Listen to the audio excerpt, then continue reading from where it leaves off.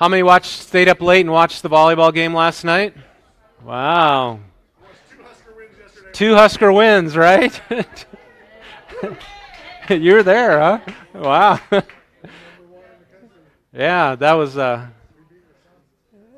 they got that first set win, and then it's kind of like, but then they came back. So that was cool. Congratulations to the Crete football team. They made playoffs, so they're going to be, I suppose that'll start up this weekend, so congratulate them. We got a couple players here. Everett, Owen maybe went and grabbed some coffee there, so that's exciting. And then coming up, just for some announcements coming up, so we got a wedding coming up November 3rd. Our oldest son is getting married, oldest and last son to get married. So that'll be on November 3rd up in Omaha. And so it's going to be a busy week, so that's not that far away, really. And then we got Youth Convention on 10th and 11th, and then Christy Bai is going to speak on the 12th. So we got some good things happening and coming up here, so just keep you posted on all that. We're going to be back in the book of Acts. We are a couple more messages, and then we're gonna tie a bow in that and probably move into Thanksgiving and then into Christmas. Can you believe it? Thanksgiving and Christmas? You like Christmas, huh?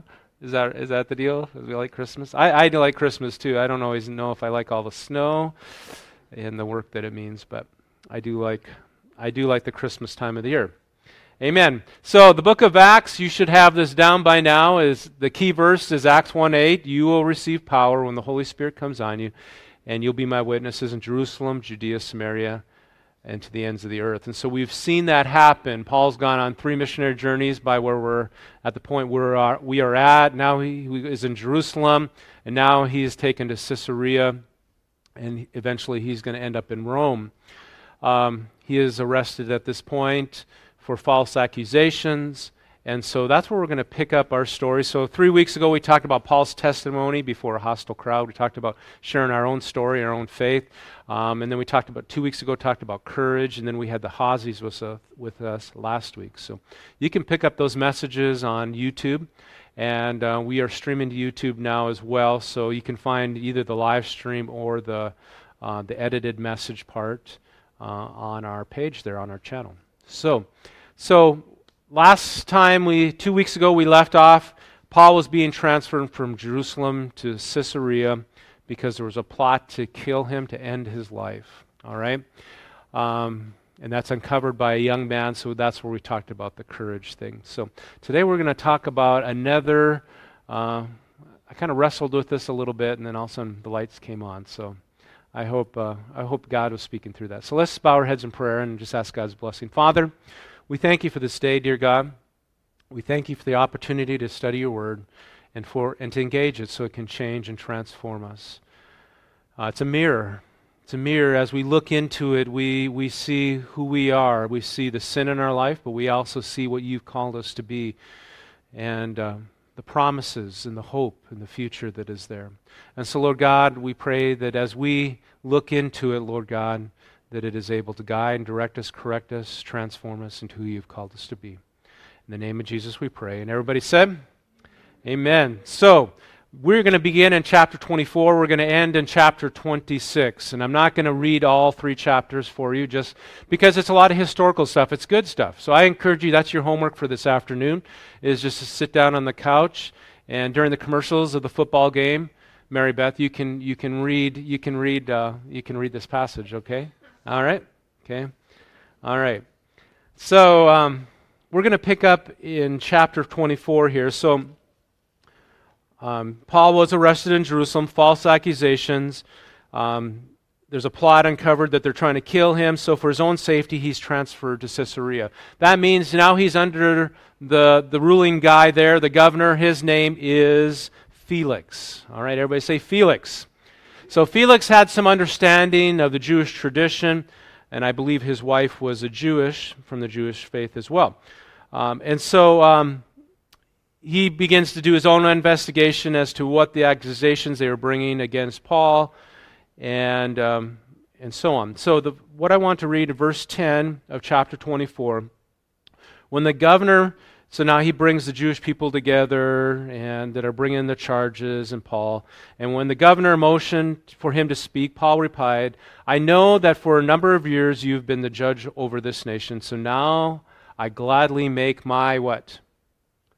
My defense. And so I've entitled the message this morning, this I believe, but my secondary title would be My Defense, but I thought if I call it My Defense, people aren't going to understand what I mean by that. All right? So he goes, I'm going to make my defense. Now we're going to see this term come up again. So we go to same chapter, verse 22. Paul goes on and speaking, and then in verse 22 he says, Then Felix, who was well acquainted with the way, so that is a terminology that was used for Christians before they were called Christians, adjourned those proceedings. When Lysis, the commander, comes, he says, I will decide your case. He ordered the centurion to keep Paul under guard. He wasn't in chains, but he was under guard, and because he was a Roman citizen, but to give him some freedom and permit his friends to take care of his needs. Okay, so he's kind of like under house arrest type of deal. Verse 24. Several days after Felix came with his wife Drusilla, who was a Jewish, and he sent for Paul and listened to him as he spoke about the faith in Christ Jesus. And as Paul talked about righteousness, self-control, the judgment to come, Felix was afraid and says, hey, that's enough for now. All right, I think the end time things maybe got him a little. You may leave when I find it convenient, I'll send for you. And at that same time, he was hoping that Paul would offer him a bribe. So he sent for him frequently and talked with him. So there was this ongoing conversation that Paul would have with this governor, Felix, over Caesarea. And verse 27 says, when 2 years had passed, Felix was succeeded by Festus. But Felix wanted to grant a favor to the Jews, so he left Paul in prison. So he's kind of under this house arrest. He has a lot of freedom. His needs are being taken care of, but he's still under arrest. And then we go to chapter 25. So now Festus, so you have Felix and then you have Festus, comes in office, and he's not as acquainted with the Jewish, this way, okay? He is, and even Judaism, he's not really familiar with as well.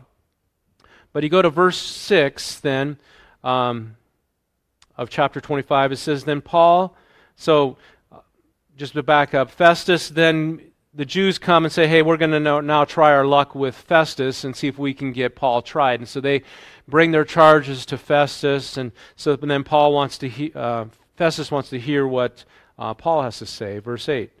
Paul then made his what? His defense, right? Verse 8. I was supposed to start at verse 6. Okay, verse 6. After spending 8 or 10 days with them, Festus went down to Caesarea. The next day he convened the court, ordered that Paul be brought to him. And when Paul came in, the Jews came down from Jerusalem and stood around him, and they brought many serious charges against him, but they could not prove them. Verse 8, then Paul made his defense. We have that word again. And he goes, I have done nothing wrong against the Jewish law or against the temple or against Caesar. We'll go through 12. Festus, wishing to do the Jews a favor, said to Paul, are you willing to go to Jerusalem and stand trial before these charges? And Paul answered, I stand now in Caesar's court, where I ought to be tried. I've done nothing wrong to the Jews, as you yourself know very well. If, however, I'm guilty of doing anything and deserve death, I do not refuse to die. But these Jews are not true. No one has the right to hand me over to them. I appeal to Caesar. Okay, so he appeals to Caesar, which he means he wants to go before Caesar in Rome. All right, and after Festus had confirmed with his council, he declared, you've appealed to Caesar you will go. All right, so now preparations are being made for Paul to be sent to Rome. But before that happens, a guest comes to visit Festus, and his name was Agrippa. All right, King Agrippa, all right, comes, so he's up higher on the authority chain in the Roman government, and he comes to visit. And they dialogue, and Festus, he goes, I don't know what to do, and so he kind of gets some counsel from King Agrippa. And Agrippa says, hey, I would be interested in hearing what Paul has to say. Why don't you invite him in, and we can talk. And so chapter 26, then, Paul shares his story for the third time in the book of Acts, his account of his conversion and what God had called him to do. All right? And so both Festus and Agrippa and Agrippa's wife are there, and they're listening to this. And then at verse 24 is where I want to pick it up. I guess in verses 1 and 2 of 26, again, Paul mentions with his hand, I will begin my defense, and then I'll make my defense. So he uses that word again. Verse 24, it says, at this point, Festus interrupted Paul's defense. It says, you are out of your mind, Paul, he shouted. Your great learning is driving you insane. Verse 25, I'm not insane, most excellent Festus, Paul replied. What I'm saying is true and reasonable. The king is familiar with these things, and I can freely speak with him. I'm convinced that none of this has escaped his notice, because it was not done in a corner. King Agrippa, you believe in the prophets. I know you do. Then Agrippa said to Paul, do not think that in such a short time that you can persuade me to become a Christian. Kind of a very powerful verse there. Verse 29, the verse that follows, Paul replied, in a short time or long, I pray to God that not only you, but all who are listening to me today may become what I am, except for these chains. The king arose, and with him the governor and Bernice, which was King Agrippa's wife, and those sitting with him. And after he left the room, they began to say to one another, this man did nothing that deserves death or imprisonment. Agrippa said to Festus, this man could have been set free if he had not appealed to Caesar. All right, so I said all that. The key word we're going to focus in on this morning is my defense. So the word there that Paul uses 5 times is that you have to know by the time you leave is apologiomai. Say that with me. Apologiomai, okay? Now, it is a similarity to our word apology, and that's why I pointed out, because apology does get its roots probably from this Greek word. But apology for us means we're asking somebody's permission, or we're usually saying, hey, I'm sorry I messed up, right? We're saying an apology. I'm sorry for doing this, right? That is when we use this term an apology in this sense, it has nothing to do with that. It has to do with making your defense. All right, to provide an argumentation in defense of oneself. Now, Peter would use a similar word in 1 Peter 3:15 through 16. And maybe you've read this before. It says, but in your hearts revere Christ as Lord. Always be prepared to give an answer to everyone who asks you to give the reason for the hope that you have. But do it with gentleness and respect, keeping a clear conscience, so that those who speak maliciously against your good behavior in Christ may be ashamed of slander. Now, be prepared to give an answer to the hope that you have. So it's that same word, a defense of your answer. So this is what the ESV, the English Standard Version, says. But in your hearts honor Christ as Lord, as holy always, being prepared to make a defense to anyone who asks you for the reason for the hope that is in you. Hey, why are you a Christian? Why do you believe what you believe? Okay. New Living Translation. Instead, you must worship God as the Lord of your life. And if anyone asks you for the hope as a believer, always be ready to explain it. Okay? I like the way the New Living does. New American Standard, but sanctify Christ as Lord in your hearts, always being ready to make a defense to anyone who asks you to give an account for the hope that is in you with gentleness and reverence. So that word for defense is apologia. Okay? So it's close to that same word, apologiomai. And from that we get the word apologetics. Have you ever heard of that word, apologetics? Apologetics means, it's a term we use in Christianity to have an answer prepared for the hope that we have in Christ, or the defense of the Christian faith. All right? Paul was ready to defend not only the details of his false accusations being brought against him, but also his conversion and the hope that he had in Christ. He wasn't just sharing his story, he was providing evidence. He went back to the Old Testament prophets. He had evidence of the resurrection, and he's presenting that.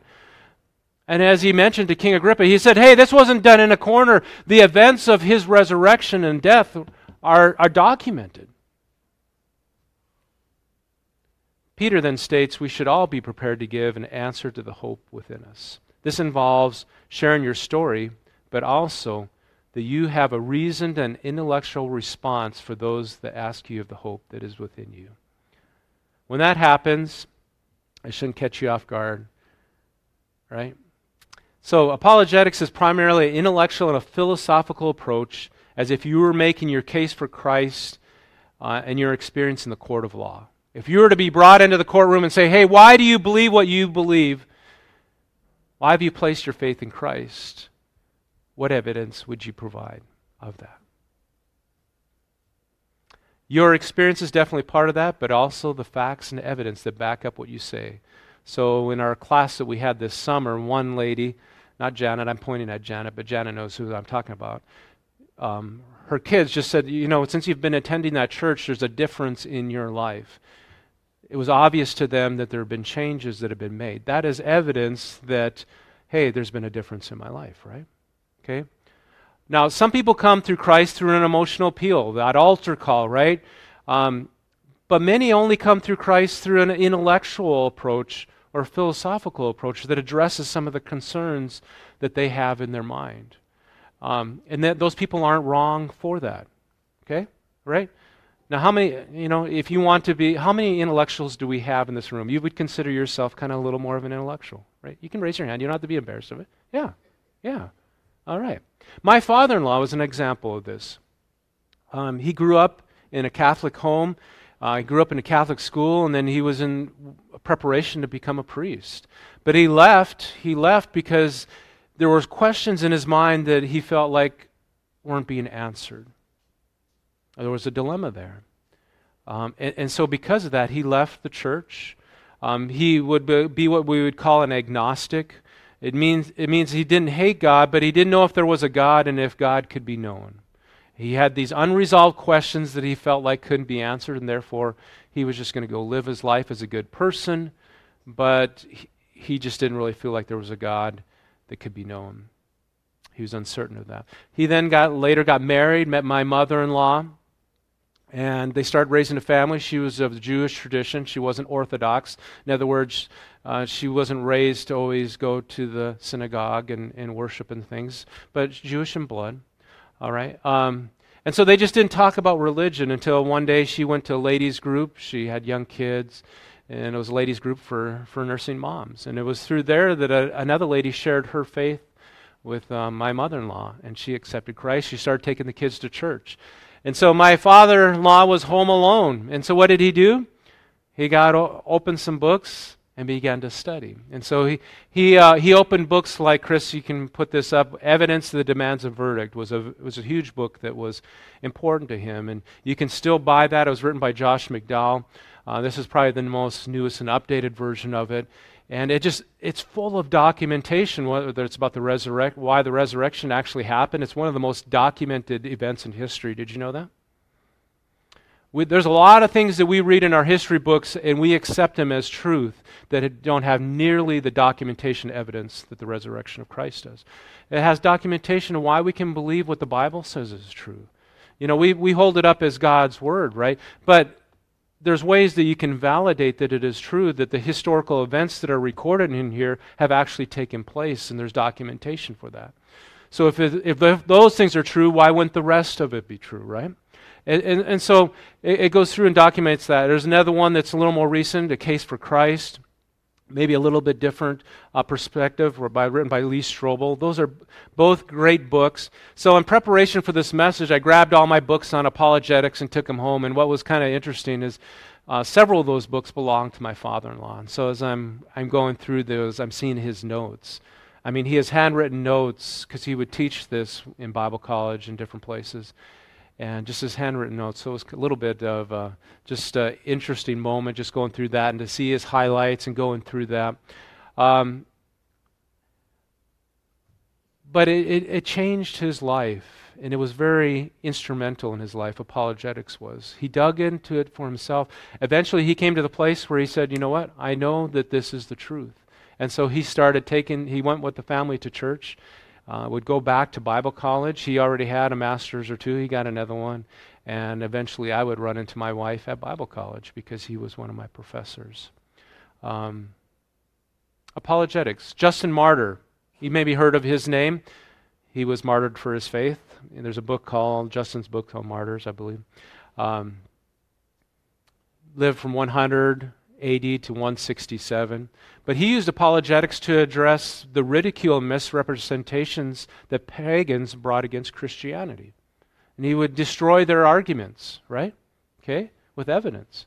There's another one, Athenagoras, he was from Athens, Greece, and we know Paul went through there, on his second and third missionary journey. He'd go through Athens and Greece and Corinth. This is where he was, 2nd century.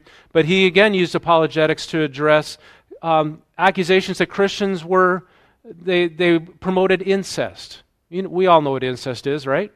All right, why would Christians be accused of that? Well, because we call each other what? Brother and sister in Christ.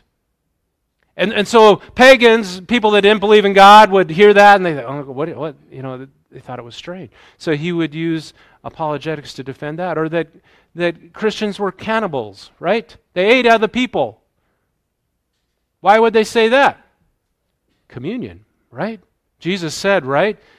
Whenever you take this, you're partaking of my flesh and my blood, right? Right? And so we don't see them as the actual flesh and blood of Christ, but we do see them as symbols. But people would hear talk of that, and they would then begin jump to conclusions. So some of these early church fathers, we would call them, used apologetics to defend their Christian beliefs.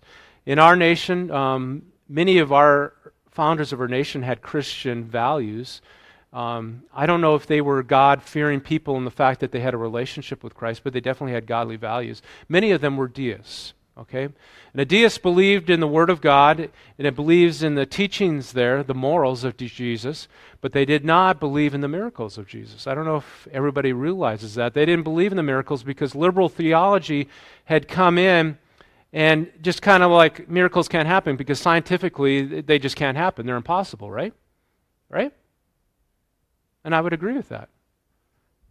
But God does do miracles, right? God does do miracles. And so they had that values. And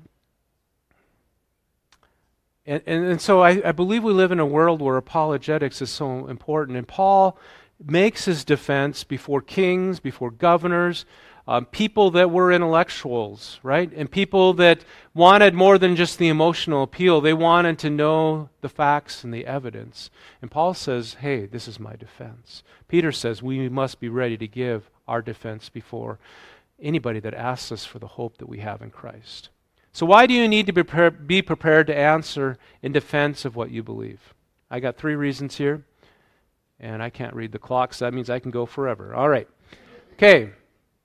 First of all, it'll address the doubts you have in your heart and mind. You say, I don't have any doubts in my heart and mind. I think every Christian does. At some point in your life, you will have doubts.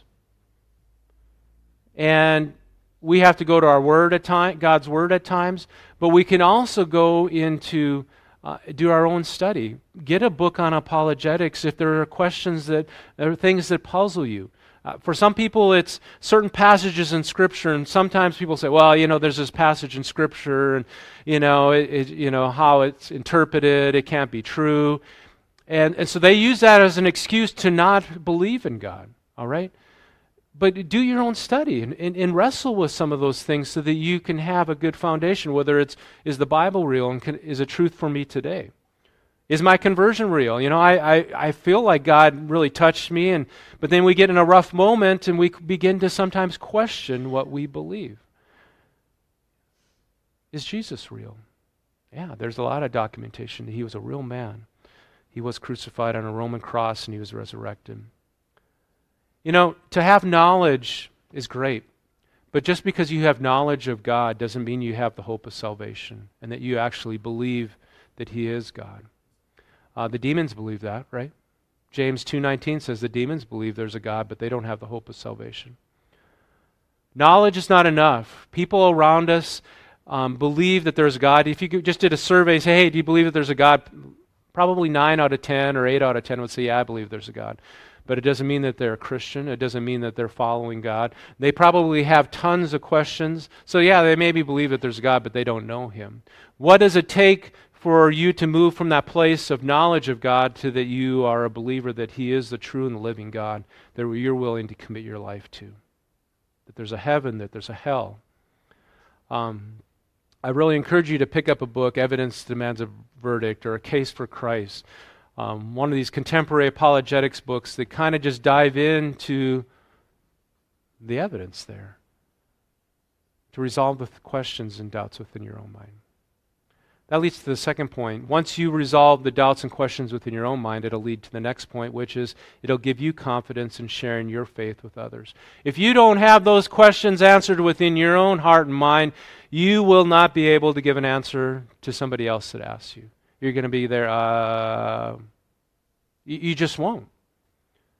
And sometimes you may know the answer, maybe you won't. But as a Christian, you need to have your own defense of the gospel and study, why is God real? Why are the scriptures real?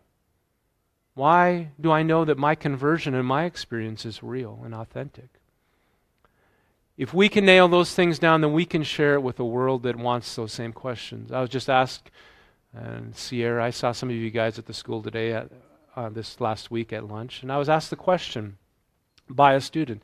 So, does the Bible have something to say about Israel? You know, Israel's in the news and all that. I said, yeah, it does. Didn't talk long about it, but he asked the question, so I get to answer it. Be prepared for the answer in defense of it, right?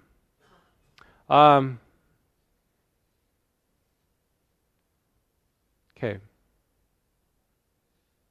Number 3. It gives you that foundation to share with other people. Number 3, it keeps Christianity on the forefront of shaping cultural ethics. That's why you need to know apologetics. What do I mean by that? In some ways, maybe we've lost the battle, but I think there's people out there. It keeps Christianity on the forefront of shaping cultural ethics. What do I mean by that? We have people in the area of philosophy and science and math that are trying to say, you know what, Christianity is real because it just doesn't make sense. There's no way that can be happening. All right? Miracles can't happen today, or that's outdated. And we need people that have a defense, that have evidence that says, you know what, Christianity is real. And that answers some of the questions of our day. Because if we don't have those things worked out and we don't have the evidence for them, we kind of tend to go with culture. We need Christians that are able to debate and defend Christian virtues and ethics in a world where science and reason dominate people's decisions. So one of legal counsel for the Assemblies of God, her name is Kristen Wagner. For many years, there was a guy by the name of Richard Hammer, and he always made us laugh. And he has like this really expensive telescope, and he would always show us pictures of space and stuff like that. A brilliant man. Aaron, our oldest, who's getting married, had him for a class on astrology and just examination of the stars in the solar system. But this last couple of years, it was shifted to Kristen Wagner because Richard Hammer retired, and she provides us legal counsel, and she also works with legal counsel defending the rights of Christians across our nation. And at General Council this year, she did this presentation, and it's the only time that I've been in a General Presbyter meetings and seen somebody get a standing ovation for a presentation that they did.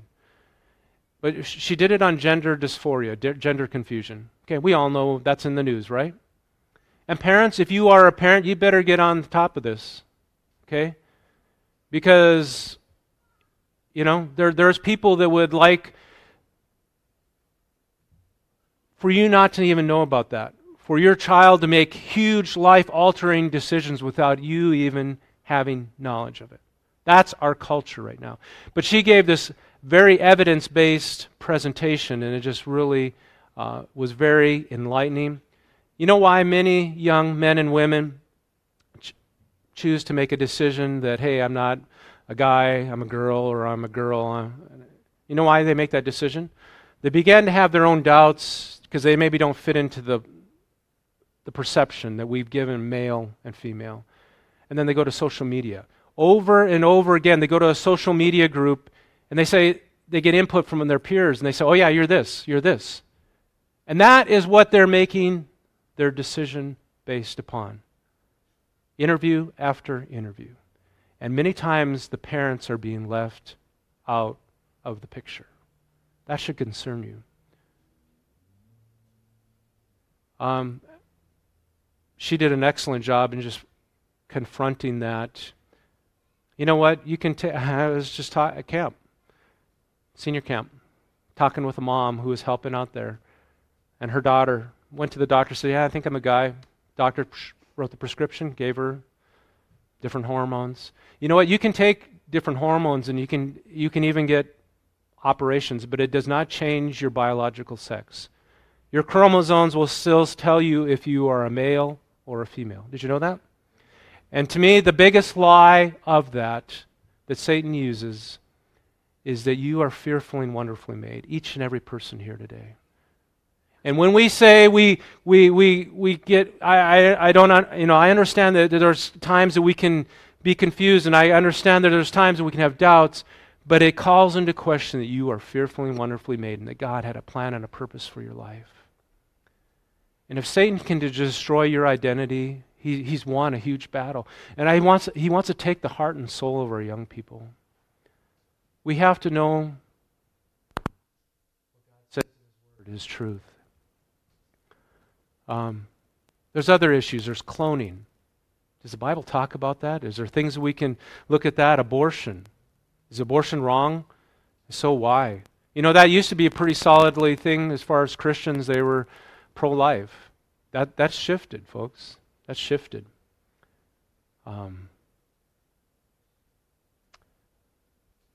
So many things. Are we ready to engage our world at an intellectual and a philosophical level with the things of Christianity? Christianity can stand on its own 2 feet. There's evidence there. Whether you come at it from a philosophical perspective, there's many great philosophers out there that prove, that's my father-in-law, he got into that, all the different theories, all there, and I get lost in them. I had him for philosophy. It was the hardest class I had from him. Right? He loved it. He loved it when we struggled. Are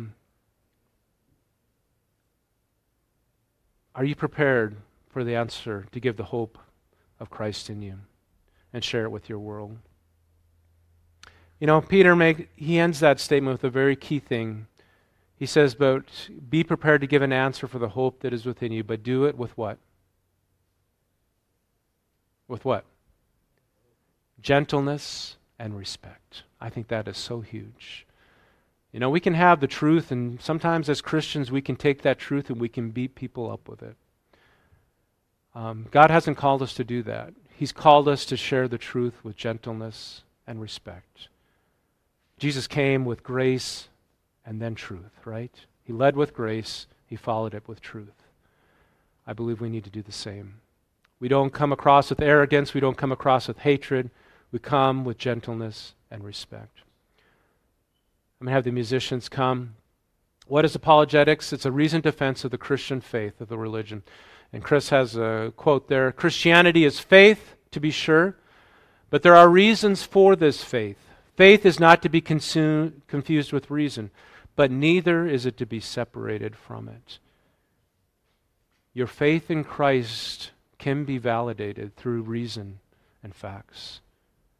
Know what those things are so that you can share your defense of what you believe and who God is. Musicians can come. As we've been going through the book of Acts, Luke, what was his primary occupation before being an author or writer? He was I can't hear it. He was a physician, right? Do you think he was a little bit on the intellectual side? I think so. And when he writes the book of Luke, all right, I don't know why it's cutting out.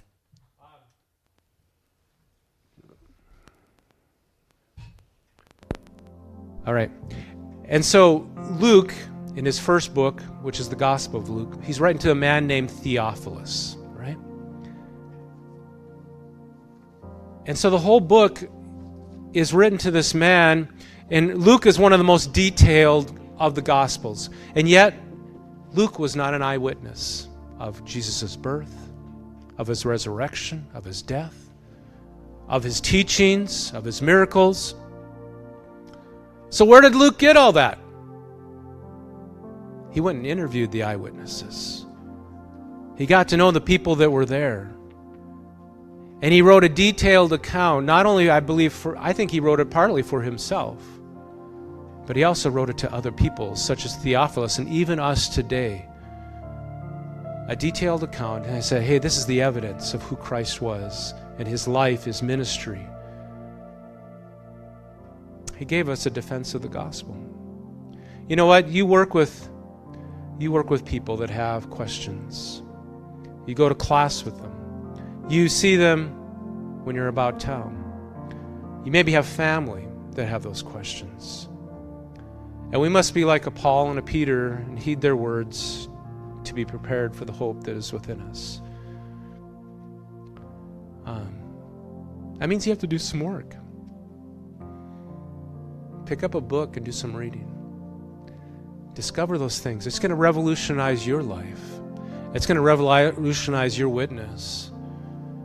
And instead of when people talk about Christianity and you hear those discussions in a group, instead of being silent, you'll have something to say, and it won't be just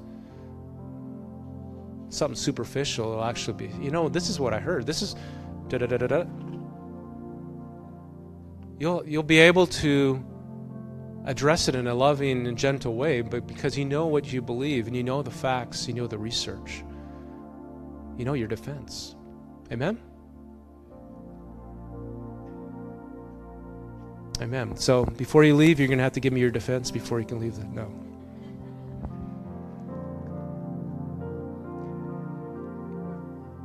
I just remember, I've shared this with the youth group, and I think I've shared this on a Sunday morning, but I remember I was probably age 12. It was opening weekend of fishing in North Dakota. And so we stayed by the Cheyenne River overnight with my best friend, Jason. But there was another kid in our class. His name was Richard Sund. And I believe he follows Christ today. But I remember, we were out there fishing, and he goes, Brent, there's something different about your life. What is the hope you have? And I don't know what answer I gave. All I know is I still remember that, and I felt like I didn't have my ducks in a row, right? And it's always been a challenge to me to do better and to know what I believe. Amen? Would you stand this morning? This is a challenge, and there's a lot of historical stuff in this book of Acts, the latter part. It's good stuff. It's a good story. But I think there are some things that really can speak to our life.